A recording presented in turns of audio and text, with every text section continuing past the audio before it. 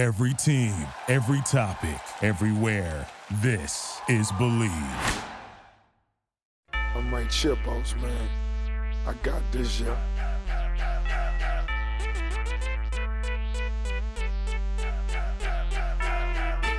Hi, everybody.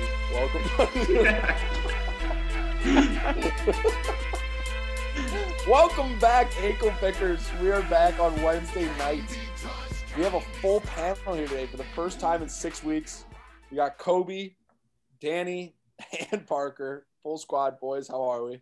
Oha! Doing well. I don't think it's been 6 weeks, but I 4 understand what weeks. you're talking about. Who's counting? Me. I don't do math no goodly, though. So we just talked for an hour and 10 minutes before the podcast even started. Some good stuff. So we got some good move.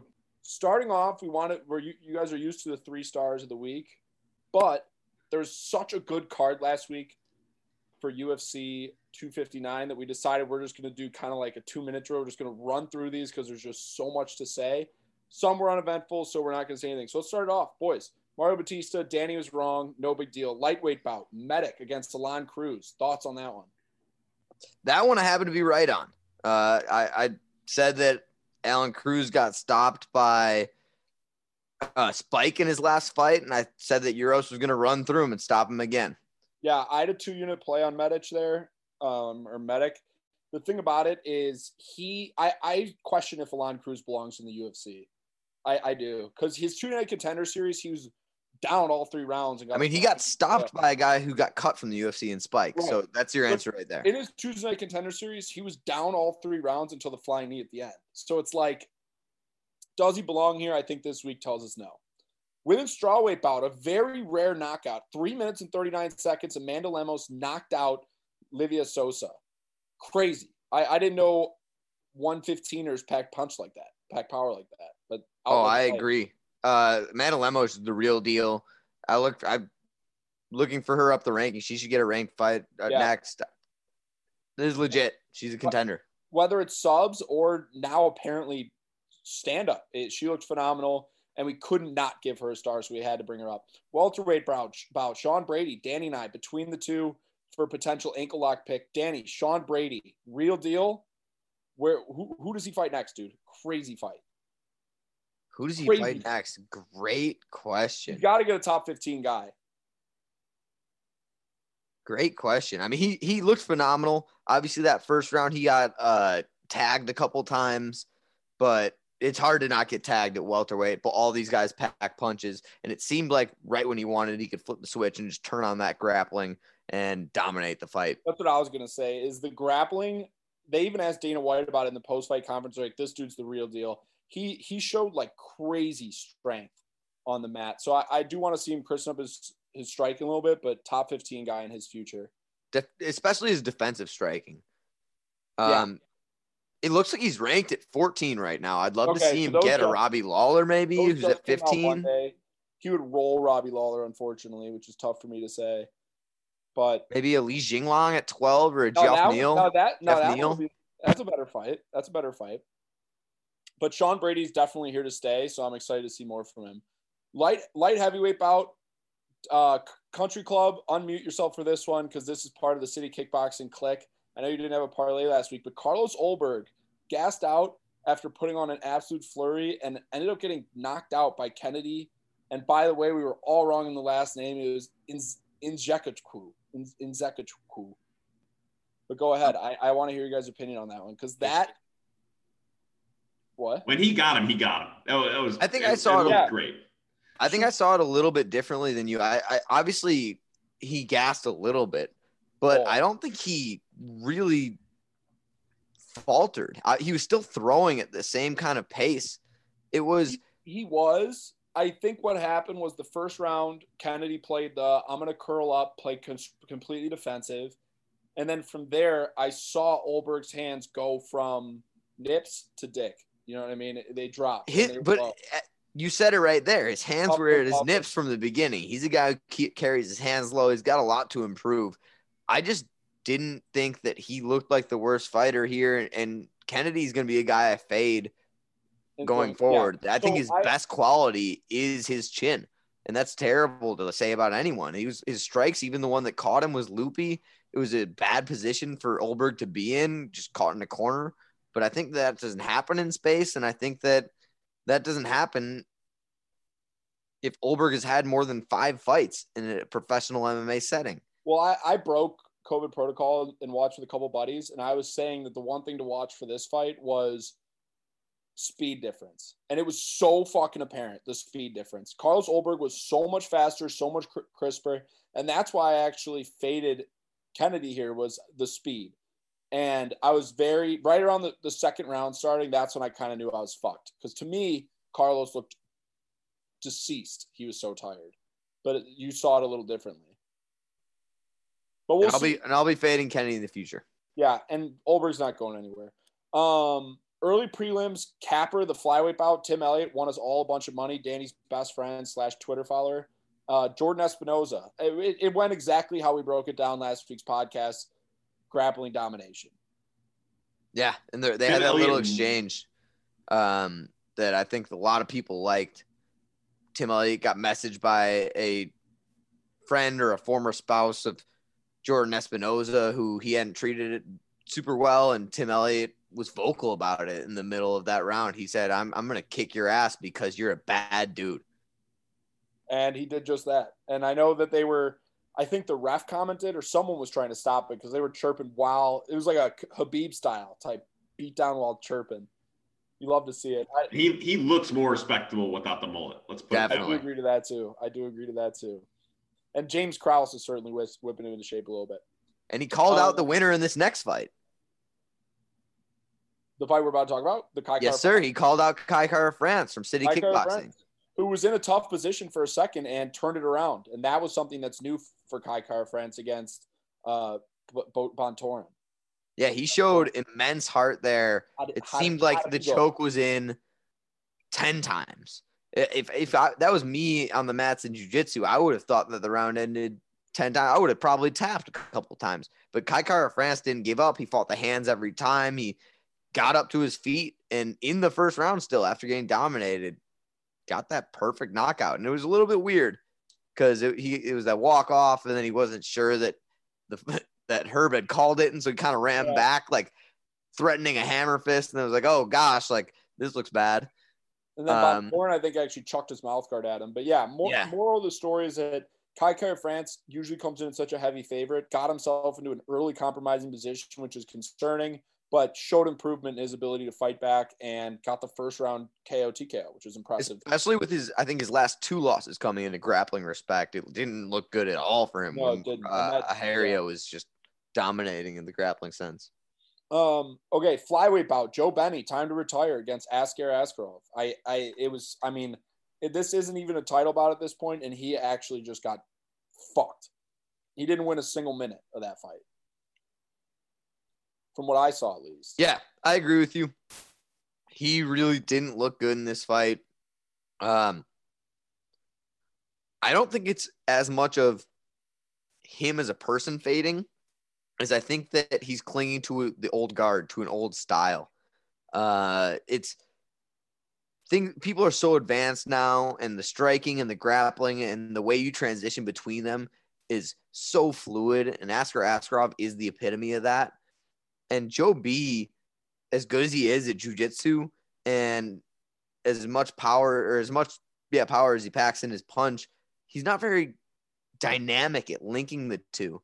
And I think he got kind of exposed versus Askar. Yeah, but he was I think is a real contender. He was a guy who was a perennial contender, and now you're looking at more of like a middle tier flyweight to fight him next. The other thing too, back to the last week's tape, Fade Team Alpha Male still goes strong. And it goes strong into the next fight. Great transition. Bantamweight bout. Song Yadong loses to Kyler Phillips, and also kind of utter domination. It was definitely not as close as – I mean, Song Yadong came in at minus 200 favorite or something like that, and he dropped this one. And it wasn't close. I think when we were breaking this down, we kind of had it right on the head. We said that Kyler was the more technical guy in pretty much everywhere, but Song was just going to try and use his physicality to get out of positions. And obviously that didn't work in the first couple of rounds. It started kind of working in the third, but that was too little too late. And the more technical guy, the better martial artist came out with this one. The other thing, too, is I remember we were talking about how this fight's going, Song Yadong's dropping from featherweight to bantam. Kyler looked huge in there, bro. He looked huge. He's like the Darren Till of bantamweights. The dude has a massive frame. For real. It blows Big my weight mind that bully. he gets down to 135, and you could see it. Okay, I wish we had a siren, but we still haven't invested in it. But this is the ankle lock from last week that did cash as an Underdog ankle lock. Plus 110. Plus 110 underdog. Dominic Cruz wins a 3-round decision against Casey Kenny. Only good news for Casey Kenny is now that Negan Anderson is cut from the UFC, I think he can shoot his shot, try to bang her. I know he said that on a podcast, and he got some slack that it was a coworker. Other than that, the rest of the night wasn't great news for Casey Kenny. Dom Cruz used his weird style, like made him Dom Cruz, and it showed fits for Casey Kenny. Yeah, he's as unorthodox with the footwork as it gets. Yeah. And he did give Casey Kenny fits. Casey did what we said. He did what we thought he was going to do. He pressed forward. He tried to bully, tried to set the pace.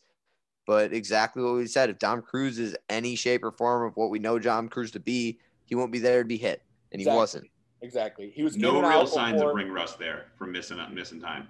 So the king of not believing in ring rust, Yeah. Dominic Cruz, showing no signs. The only thing concerning was the fact that to me, again, it could be off base, but Casey Kenny was really pushing the pace there, a ridiculous pace. And Dom did seem to start fading a little bit in that last 2 minutes of the third round, which got me a little bit worried since he was our ankle lock, but he stayed true and kept with his good form. And he is 35 and he did look a little skinny.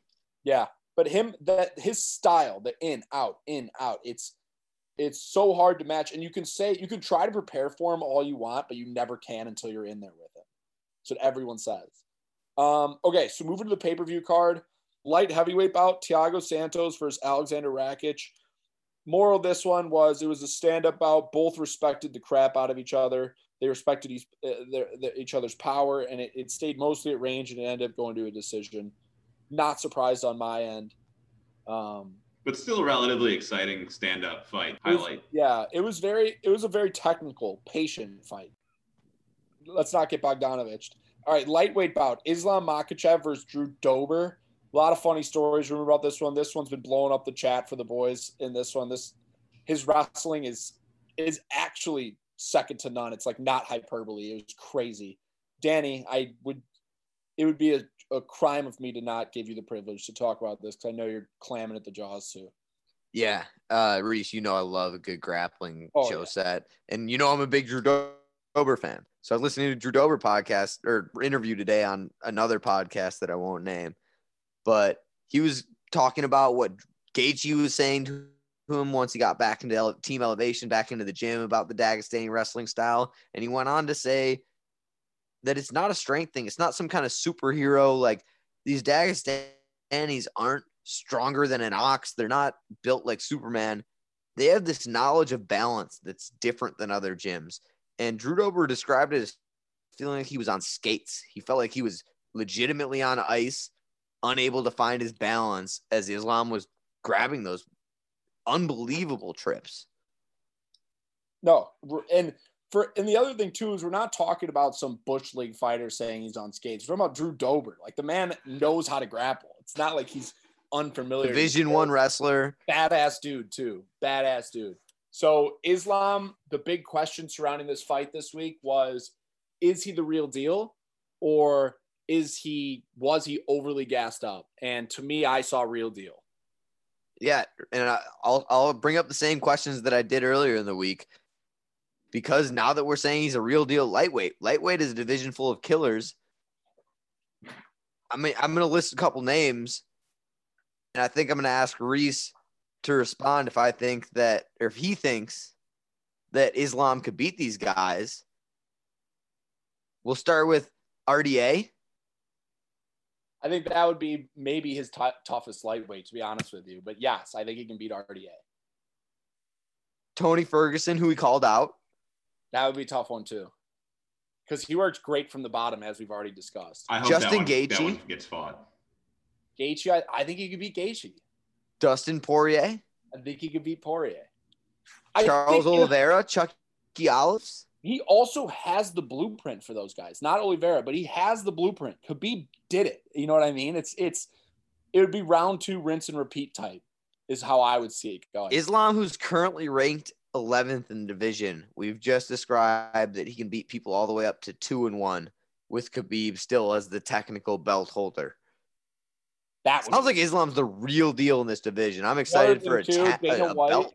So the submission, he had got an arm triangle from the top, and or head and arm, I believe, from the top, and Dana White was saying that his back muscles and neck muscles, that he had muscles that no one's ever even seen before. Like, this man's just even built different.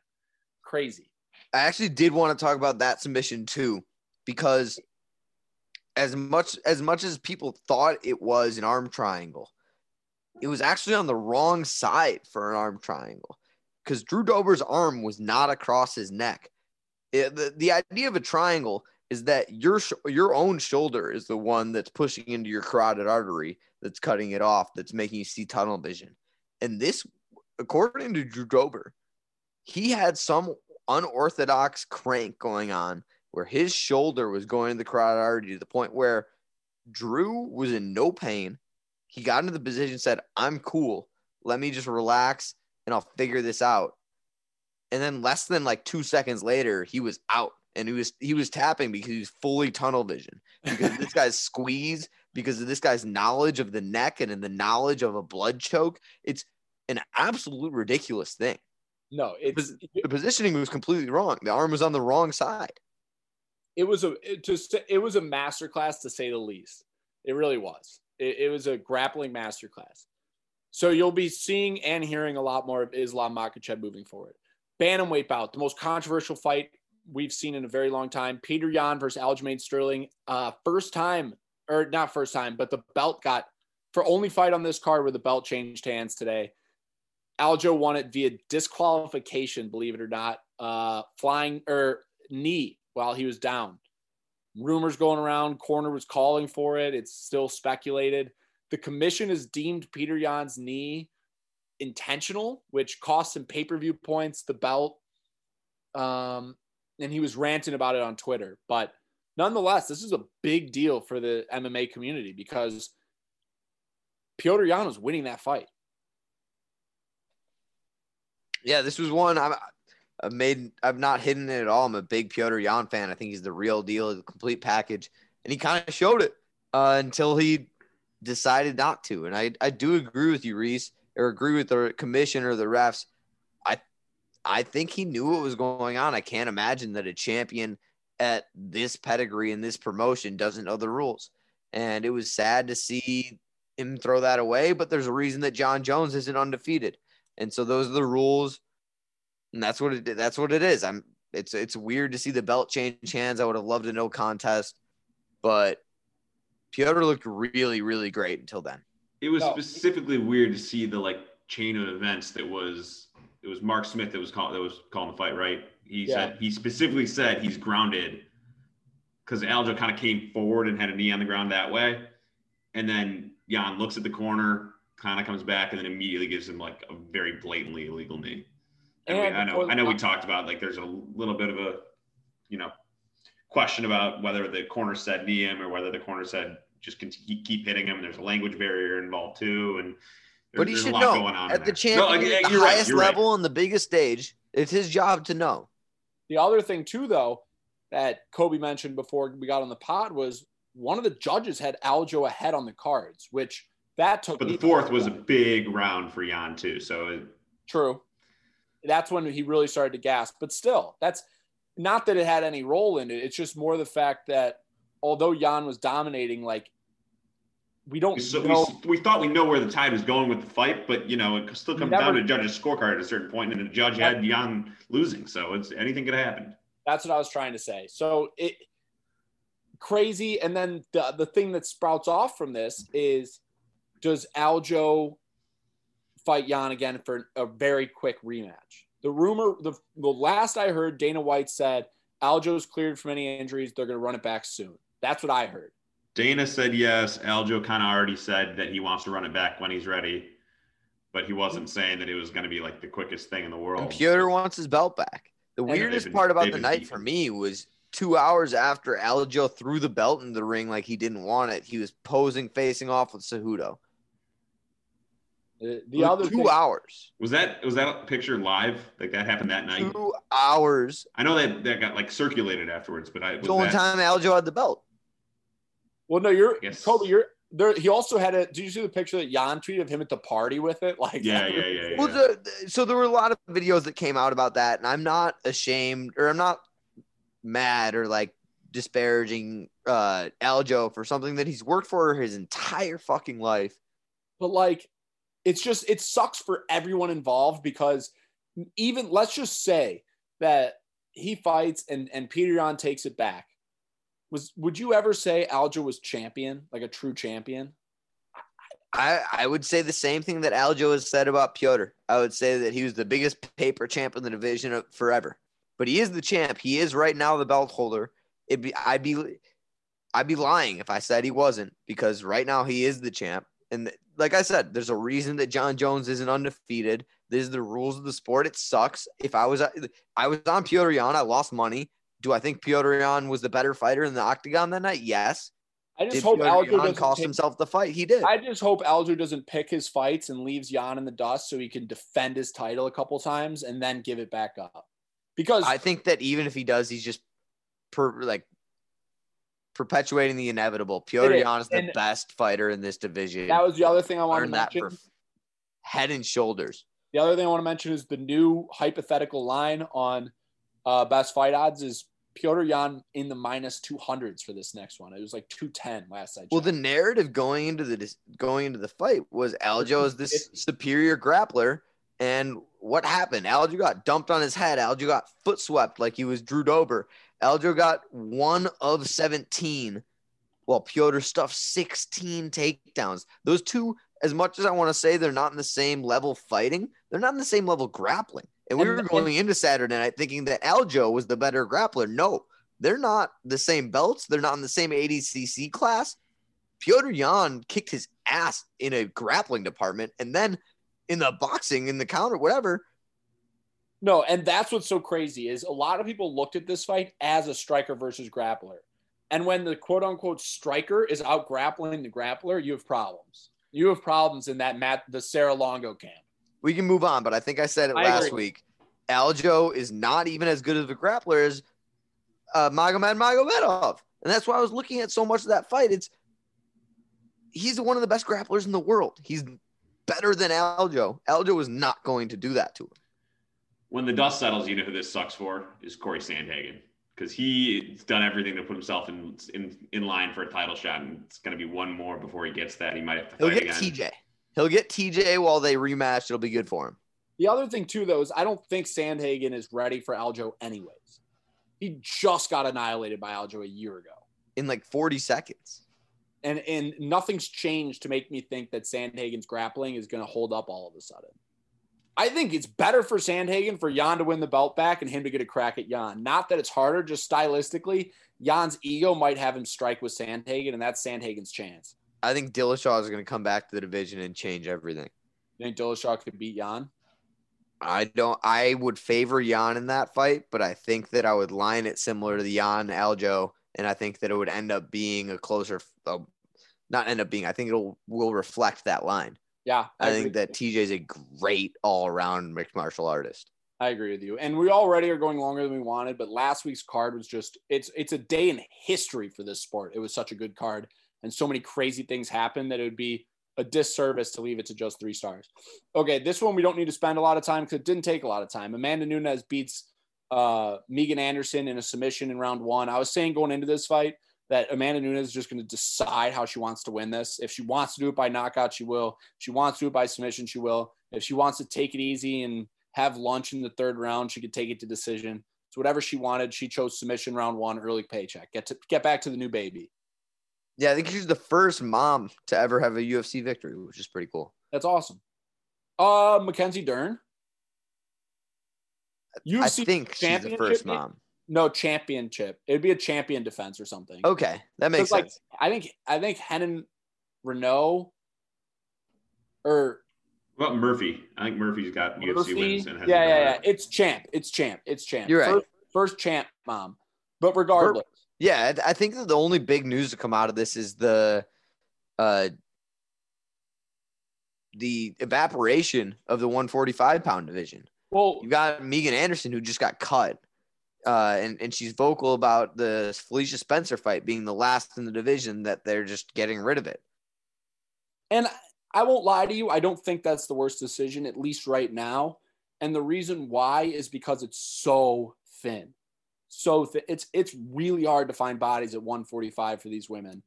And other than Cyborg, who's gone, a couple in other promotions, and God. Well, I kind of think that Bellator is going to get a good 145-pound division out of this. Megan Anderson's about to head there and get her ass kicked by Cyborg.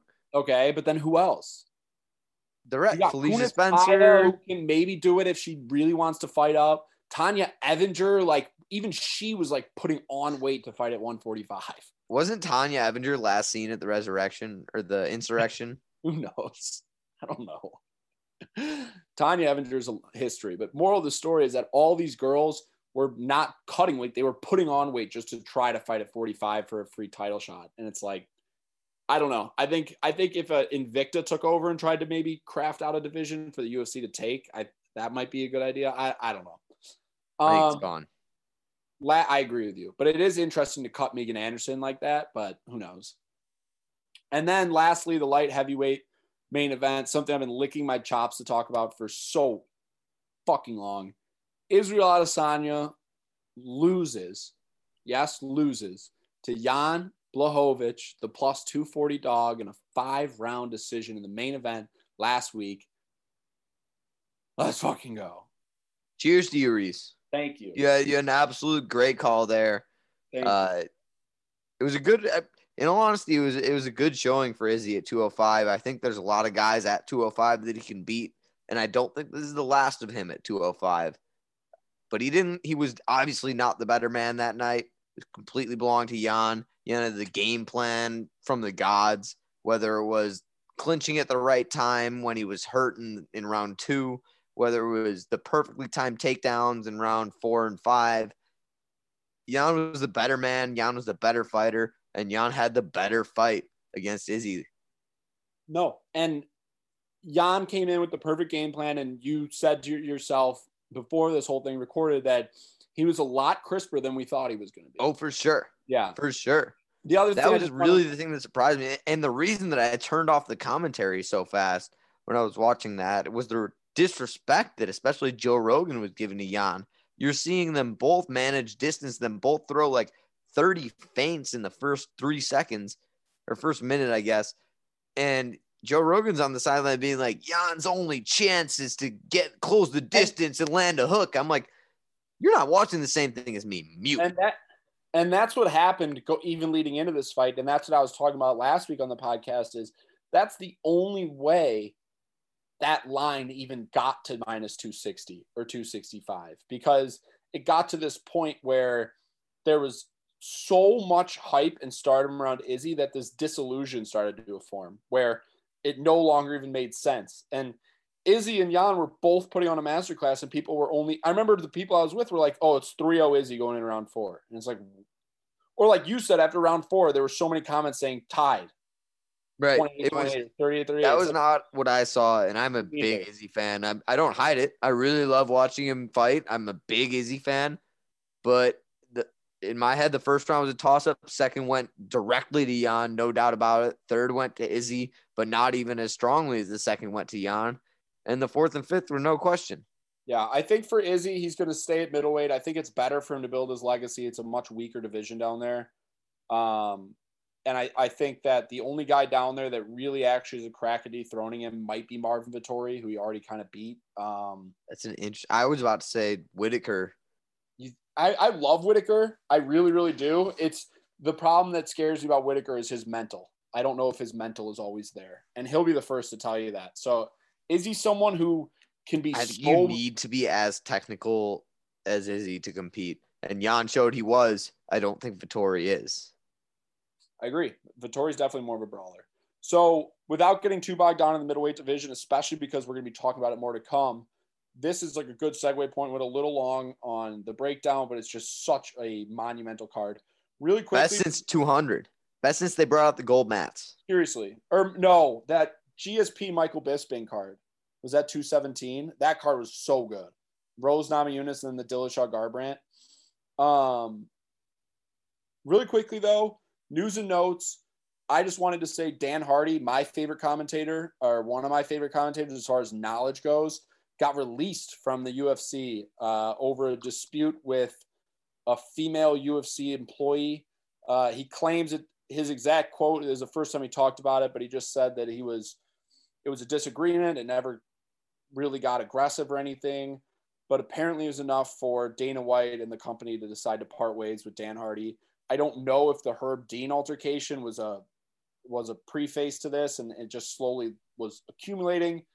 The other thing to mention is, Danny, do you watch Full Reptile on YouTube? A little bit. I mean, I know it's Dan Hardy's page, Yeah, it's Dan but Hardy's I really page. only watch it when there's something that like this that Dan Hardy just put Dan out. Hardy's page, and I've been following it for since he's had 1,000 subs. And I just found out in this article that they actually stripped his camera crew's rights to his press badge. So I don't think he's going to be able to use the same UFC footage he was using in his breakdowns. I don't believe that he's going to get any press privileges, which is sad to me. And Hardy for me is the commentator. It's him and Dom Cruz where I learned the most while watching. I mean, it's exactly what I was saying to my roommate. It's two ex-fighters. It's two guys that actually know this stuff like the back of their hand. The reason that I muted the broadcast was because Joe Rogan was telling me stuff that doesn't exist. Yeah. And DC, Felder, and even Bisping, they have their moments. I do like Felder. It's something about the approach Dominic Cruz and Dan Hardy take in telling the fights. They're very knowledgeable. And I think the average person might not like it as much, but I learned so much about technique when you listen to those guys commentate. So I don't know the details of the issue that caused for this, but I personally was sad when I found out Hardy was exiting. And the only other news we kind of touched on was just Megan Anderson getting yanked and the featherweight division being in turmoil. Do you guys have any other news and notes, or should we just keep pressing forward? All right, we'll press forward it is. So this week's card, Danny was mentioning to me, we were talking earlier today, it's a very short one. We're looking at, it looks to be 6 fights right now. One. That can't be right. Is it really only? I've got 13 on Tapology. Oh, Yeah, I you're looking at skipped main too card. far. Sorry, I skipped too far. I was on Bronson. Okay, yeah. We're looking at 13. You said a couple got scratched, though, or is that included in there? Yeah, since we've recorded the Set the Spread, I know we had a Guram Kutate Ladze, one of my favorite prospects, was supposed to fight, and he withdrew from that. Zubair Tukhugov got injured and was forced to withdraw from his fight with Ricardo Ramos. Ben Rothwell, Philip Lins. There's an undisclosed injury, so I'm not sure exactly who it was. We all got saved there. And That was gonna suck. another Nasrat Hakparas scratch. I think he's the second on this card. The dirty Naz. Okay, so with that being said, we still have a decently sized card. So let's just run through it quick. We'll go over odds. And Dan, if we don't have anything to say, no harm, no foul. So I know, because I know we've ran a little long, but I know we usually have a tip or two that's worth noting. So starting off the card, we have Jason Witt versus Matthew Semselberg. Also, Kobe, if you have any, if you're licking your chops, think of a pronunciation of the week to get back on Parker. I don't know. I was ready for Nasrat, but I'm not going to do a scratched one. I got something. Okay, just message me so I know. Fighting Manel Kate. Okay. What about the next fight? What about the next fight? The person fighting Gloria De Paula. I think you got your order off, but yeah. Okay, go ahead. Oh, no, I got you. Your order's good. I mean the typology. Yeah. Okay, So starting with the Witt Semmelsberger, this actually is going to be a play for me. The line is Semselberger minus 120. It opened at minus 170. Witt is currently at plus 100 from 140. Yeah, so this one I think is going to end up being a play for me. I lean towards where it opened. I think Semmelsberger is the better mixed martial artist here, better athlete. He played college football. So he came from that. Obviously, he has got great wrestling, great tackling instinct. And on top of that, he's got a 5-inch reach here, 5-inch reach advantage here. And he's got pretty technical striking. Witt is a BJJ player who doesn't look for takedowns really ever. And Semmelsberger is a guy who can handle him on the ground. So I'm not really worried about the jiu-jitsu. And I think Semmelsberger is going to be able to piece him up on the feet. 120 is a good price. I also remember being extremely underwhelmed by Witt in his recent UFC performances. Takashi Soto, he got absolutely annihilated. And the Cole Williams fight was fine, but he got it via finish. But I think we were even talking on that podcast that we didn't see why Cole Williams was even here to begin with. So it wasn't like a decisive, crazy victory for me. And I saw this similar to what you saw. I just wanted to learn more about Semmelsberger before I was going to lay my hard-earned cash. But you seem – because I've only seen his Carlton minus. I like him. I like him, and I like this number. And I think he upset Carlton minus before Carlton minus got cut, because I know people had some pretty high praise on him. So, yeah, I like – Danny, I like that a lot, especially at 120. That's a lot more favorable than before. So – next fight, pronunciation of the week. Next fight, yeah. Is Parker ready for it? Of course, I'm ready. All right. I think the second one is going to be tougher than the first one, but the first one is – I'm not even looking at it now because I have it on my phone – is Jin Yu Frey. Jin Yu Frey? Perfect. That was perfect. It's – oh, man. I'm not good with language. I saw a bunch of consonants, and I was like, pass. Uber pass. The second one's going to be tough. Pass. Am I good for the second one too? Shoot. Oh, when we get there. No, when we get there, because we're going to have a couple. Yeah, wait. Stay tuned. Okay. Parker came in and made me look like a little bitch. But going into that fight, Danny, the line on that appears to be De Paula minus 185, Jin Yu Frey plus 160. Line hasn't moved a whole bunch, only about 20 points in the wrong direction for the favorite. Yeah, the way I see it, both these women are decent strikers. De Paula should probably be a little bit better on the feet, and she's the more natural straw weight, with Jin Yu Frey being an atom weight. In all honesty, though, listeners know I'm not going to play a minus 185 dog or favorite. Give me the dog or pass. Give me the coin flip. This is one I'm not going to see my card for a million years, but I do lean De Paula. I was about to say, I was going to literally just quote you and just say, take the dog. It's minus 110 each way. Take the dog. But with that being said, we have another women's bout coming up. Women's flyweight, Courtney Casey versus JJ Aldridge. We know a little bit more about these two girls. And the line here is JJ Aldridge minus 150, Courtney Casey plus 130. Line moved 20 ticks again. The favorite Aldridge got it opened at 130 for her. It's now 150. So bettors are leaning Aldridge. And yeah, that's where I leaned as well. First glance at this fight, I remember thinking Aldridge, although she has had some difficulties in the UFC, I think she's the more well-rounded fighter. And I don't know if you saw it differently, but I'm excited for this one. I think JJ Aldridge is going to pull this one off. Yeah, I'm on the same side. They're both good grapplers, but I do see it as a wash in the grappling department. They're both phenomenal, and I slightly favor Aldridge on the feet. There's a dog or pass for me, but I do favor Aldridge. Yeah, you saw it exactly how I saw it, and it's also just so hard to bet a 9-8 women's fighter here as a small dog, but nonetheless not going to get bogged down there. Lightweight Nasrat bout got canceled, as you mentioned. Hani Yahya versus Ray Rodriguez, bantamweight fight coming up next.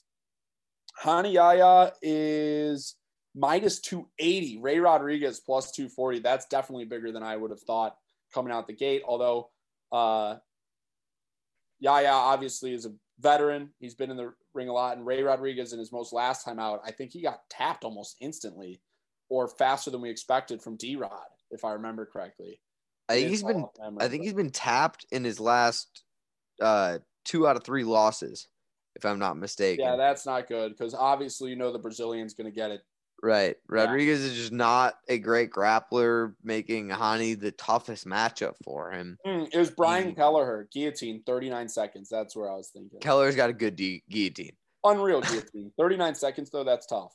For sure. And Hani I is a second degree black belt. Oh, yeah. He's a placed at ADCC in Brazil before. He is a world-class grappler by the definition of the world. He's like pretty close to as good as it gets when it comes to jiu-jitsu. He's phenomenal. It's tough to play him at this price, but I might play him by sub. Who knows? Yeah, I have no play here personally. I agree with Danny. Tough to play at this price. I just have no real interest in putting my hard-earned here, especially after his most recent timeout. I know Ricky Simone's a totally different animal than Ray Rodriguez, obviously. But yeah, 280 seems steep to me, regardless.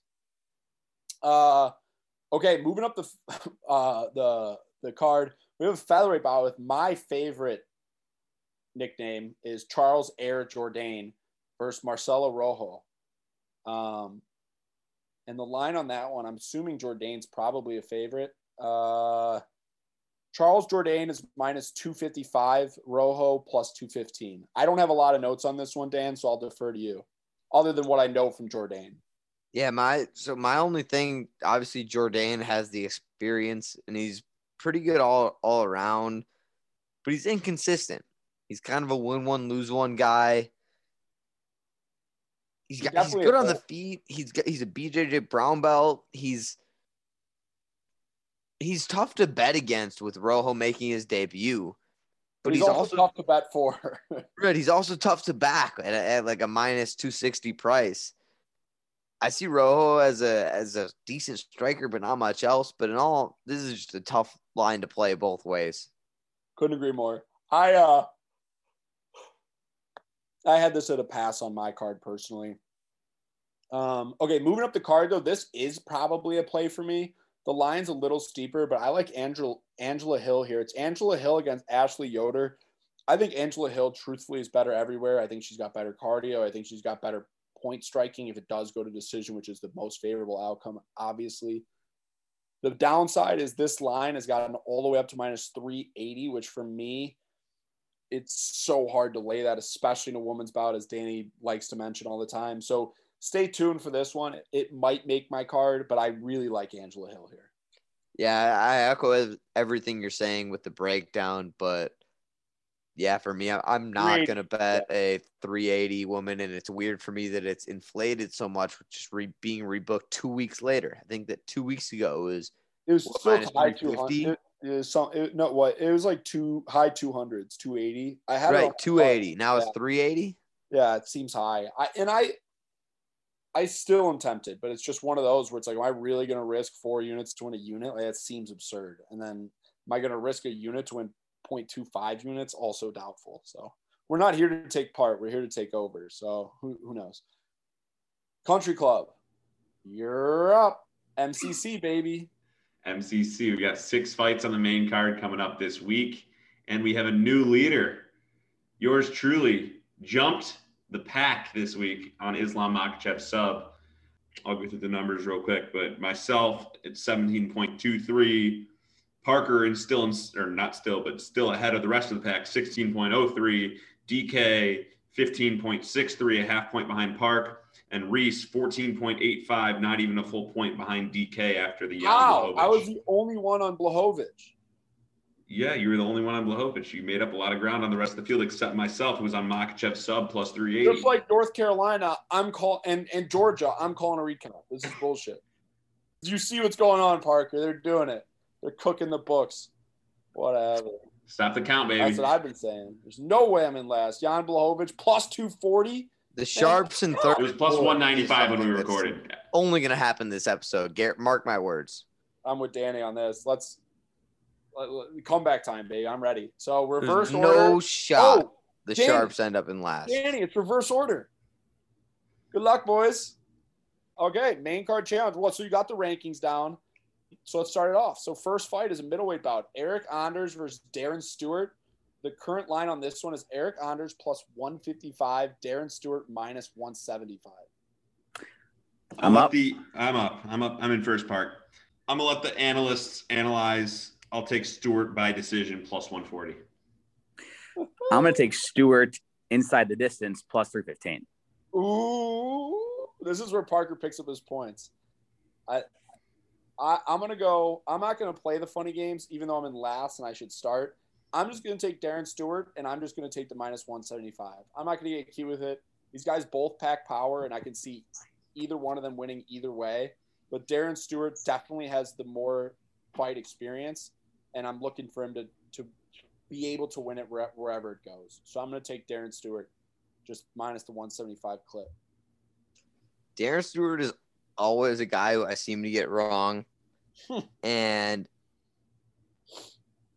I'm not afraid to be on an island here. I'm going to take Eric Anders, and I'm going to hope that the dentist just is an idiot, because a lot of times when I back him, he is an idiot. So possible. Like, my hard-earned money will not see this fight. It is, you don't know what Darren Stewart you're going to get. Danny, so possible. I love that play. Next fight up the card. So you're just doing it just straight up, Eric? Yeah, just straight up. Yep. Next fight up the card, flyweight bout, potential ankle lock pick, but voted against at the last second. Manel Cape versus Matthias Nicolau. I'm on Cape, KO, TKO, plus 170. Okay. I'm going to go Cape inside the distance plus 160.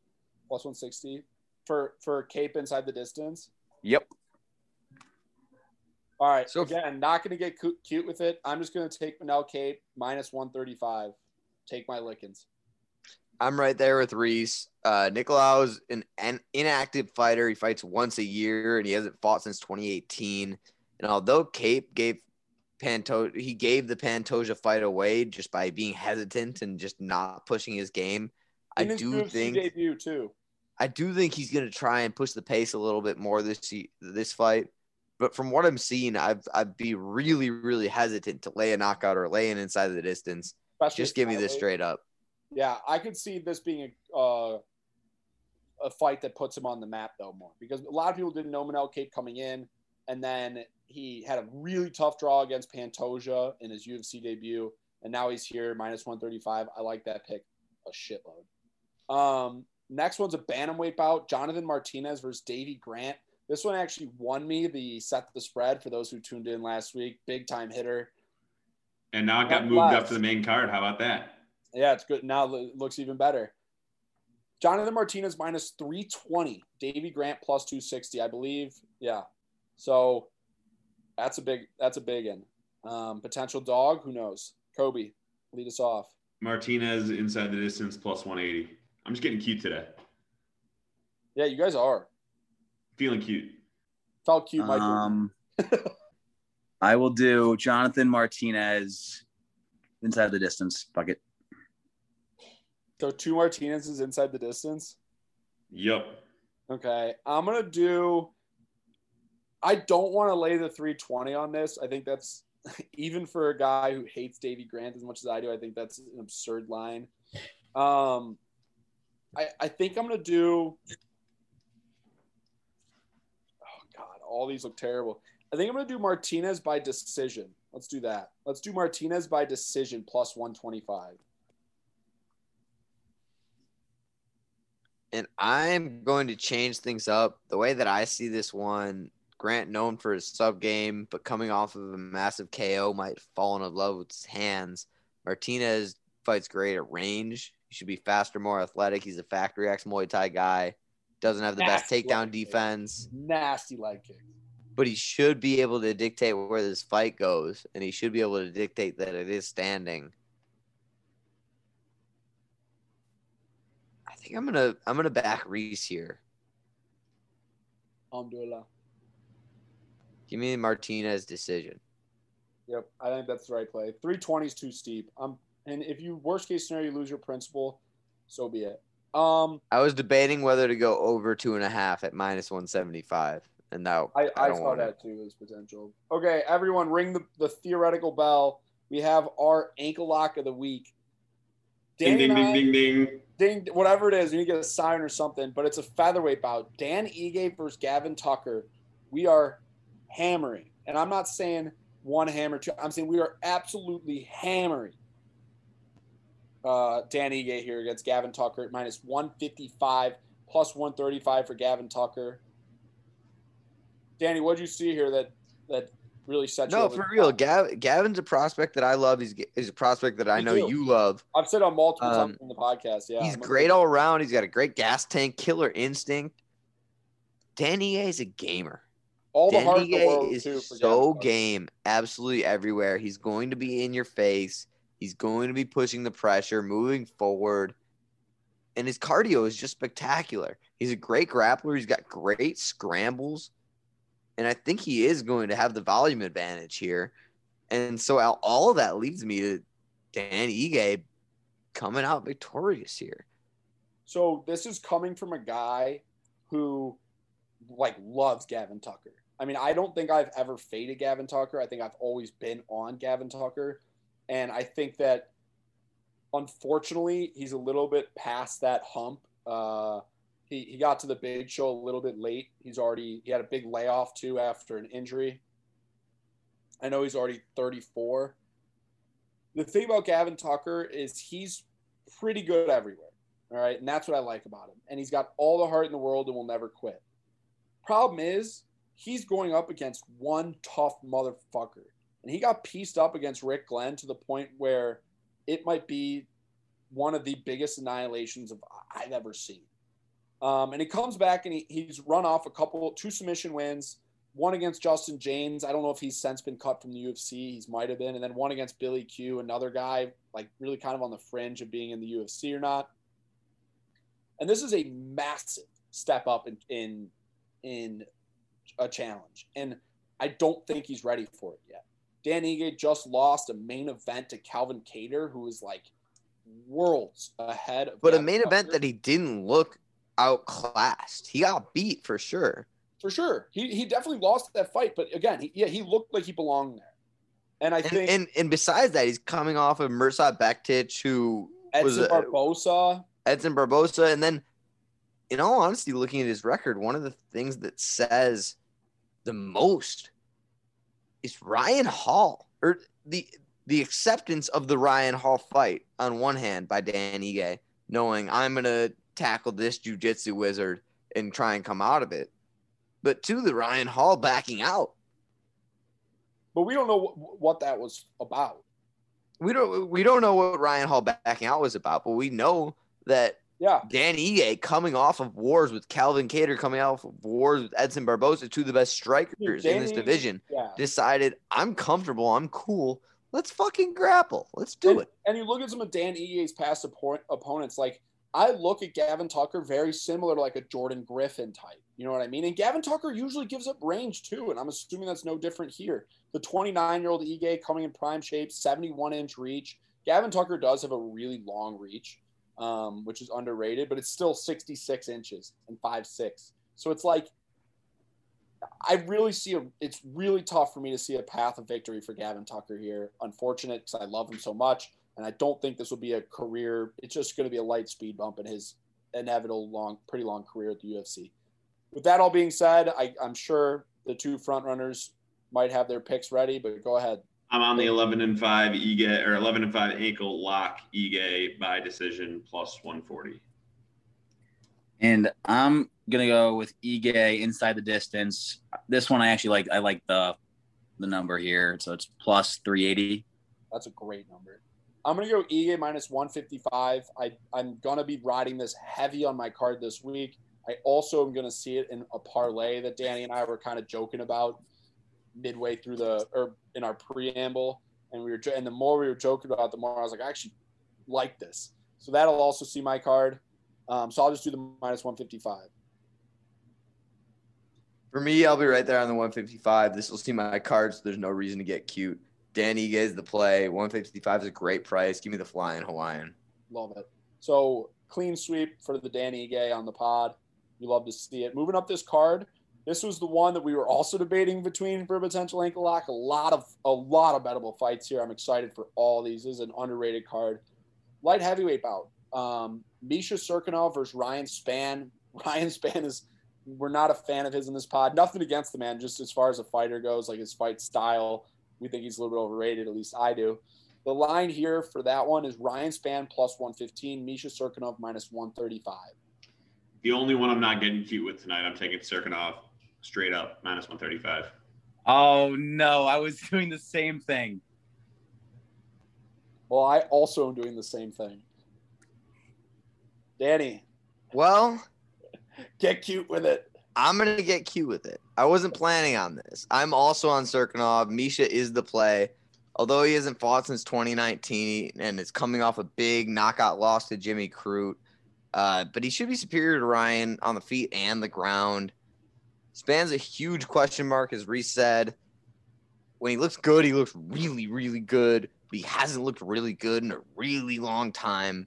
He was touching Walker up for the first couple of minutes of that fight, but it didn't really amount to anything. He clearly doesn't have knockout power to, even when he was landing, he wasn't landing to change the fight or even hurt Johnny Walker. And then the second Johnny got the chance, a couple quick elbows, and Spann was done. I am going to get cute because these guys are both decision masters. Give me Misha Cirkunov by decision. I like, who knows? Light heavyweight decision. Interesting. What is Misha Cirkunov by decision is plus 615. You're savage, and I fucking love it. Misha Cirkunov by decision. Okay, so another clean sweep, Misha Cirkunov. And unless the guys who decide to get cute make up some points, it looks like we're gonna have a pretty even night. Either all zeros or some all pluses, but we'll see. Main event time, a long-awaited fight for Leon Edwards, and he's fighting a guy who just fought. So if ring rust is real, Dom Cruz will tell you you're crazy, but if ring rust is real, Belal Muhammad might be getting a little bit disrespected by this line here. It's Leon Edwards versus Belal Muhammad, main event. The line on this is Leon Edwards minus 260, Belal Muhammad plus 220. I'm Leon Edwards by decision plus 120. Just, cute night. 5-round decision. Yep. After Belal Muhammad might have been finished to leg kicks in the last one. By Diego Lima. I know where Danny sits. Edwards inside the distance plus 240. Now that's a line I can sink my teeth into. Plus 240 on Edwards to win inside the distance. I'm just going to take Leon Edwards minus 260. And this is one where I'm just playing the long game here. A little tortoise in the hare action. I know you guys are going to get cute, and long-term it's going to cost you. For me, I'm just going to stick with the heavy favorites that I like, take the dogs like Blachowicz that I like, and just chip away. I'll take the 260 on Leon. Yeah, this is a weird spot because we were just talking about layoffs with Misha since he hasn't fought since 2019. But Leon Edwards is the layoff guy. Guys like Gilbert Burns and Kevin Holland have fought 5-6 times since Leon's last fight. And Leon's last loss, though, was to a guy we're all familiar with in Kamaru. He's on an 8-fight win streak since then. Belal just fought a couple weeks ago on the other side of the coin. And it was against the worst of the two Limas. Diego, as I mentioned, his leg got chopped up. If that fight went 5 rounds, it would have been over. And I think that Leon is head and shoulders above Diego Lima. That being said, I'm going to play it a little bit safe here. Not going to get cute. Playing it safe. Under 4.5 is plus 165. Give me under 4.5 at plus 165, please. Let me ask you. And Leon's going to end that. Leon's going to finish it inside the distance, and you're going to hit it. So let me ask you a question. Why not take Leon inside the distance plus 240 for the extra 80 points? So looking really deep at Leon's win streak, because he's been so inactive, there aren't a lot of great names there. It's a lot of it's Vicente Luque, and then there's a lot of putting weight into the 2018 Cowboy and losing to Kamaru. And in all honesty, Leon could get taken down and subbed. I'm going to go with the under 4.5. Okay. For 80 cents, yeah. I mean, I would be – if Belal finishes this one, that would be put me off my rocker for sure. But especially because we were grooming Leon realistically for a title shot. So we'll see. But we were grooming for a title shot, but I was weirdly on the fence. It's his 8-fight win streak, looking as what I said, is really two big names. And two big names are two good opportunities, but it's Peter Sabatas, Brian Barberena. It's a lot of iffy names. I have one more question. Would you consider taking fight doesn't go to decision plus 150 instead? Oh yeah, that's definitely a good play, but I don't think that the last 2.5 minutes around 5 are going to be the decision maker. Okay, quote 15 cents there. We'll see. If it loses in the last 2 minutes and 30 seconds, that's a triple Malort shot. I'm cool with that. Okay, so I think that pretty much does it for us here. I know we ran a little bit long this week, but last week's card was just too good just to leave it to 3 stars. We had fun bringing back Pronunciation of the Week with Parker making his guest appearance. So follow us over on Twitter at AnklePickPod as usual. Phenomenal cast this week with the full squad. And boom!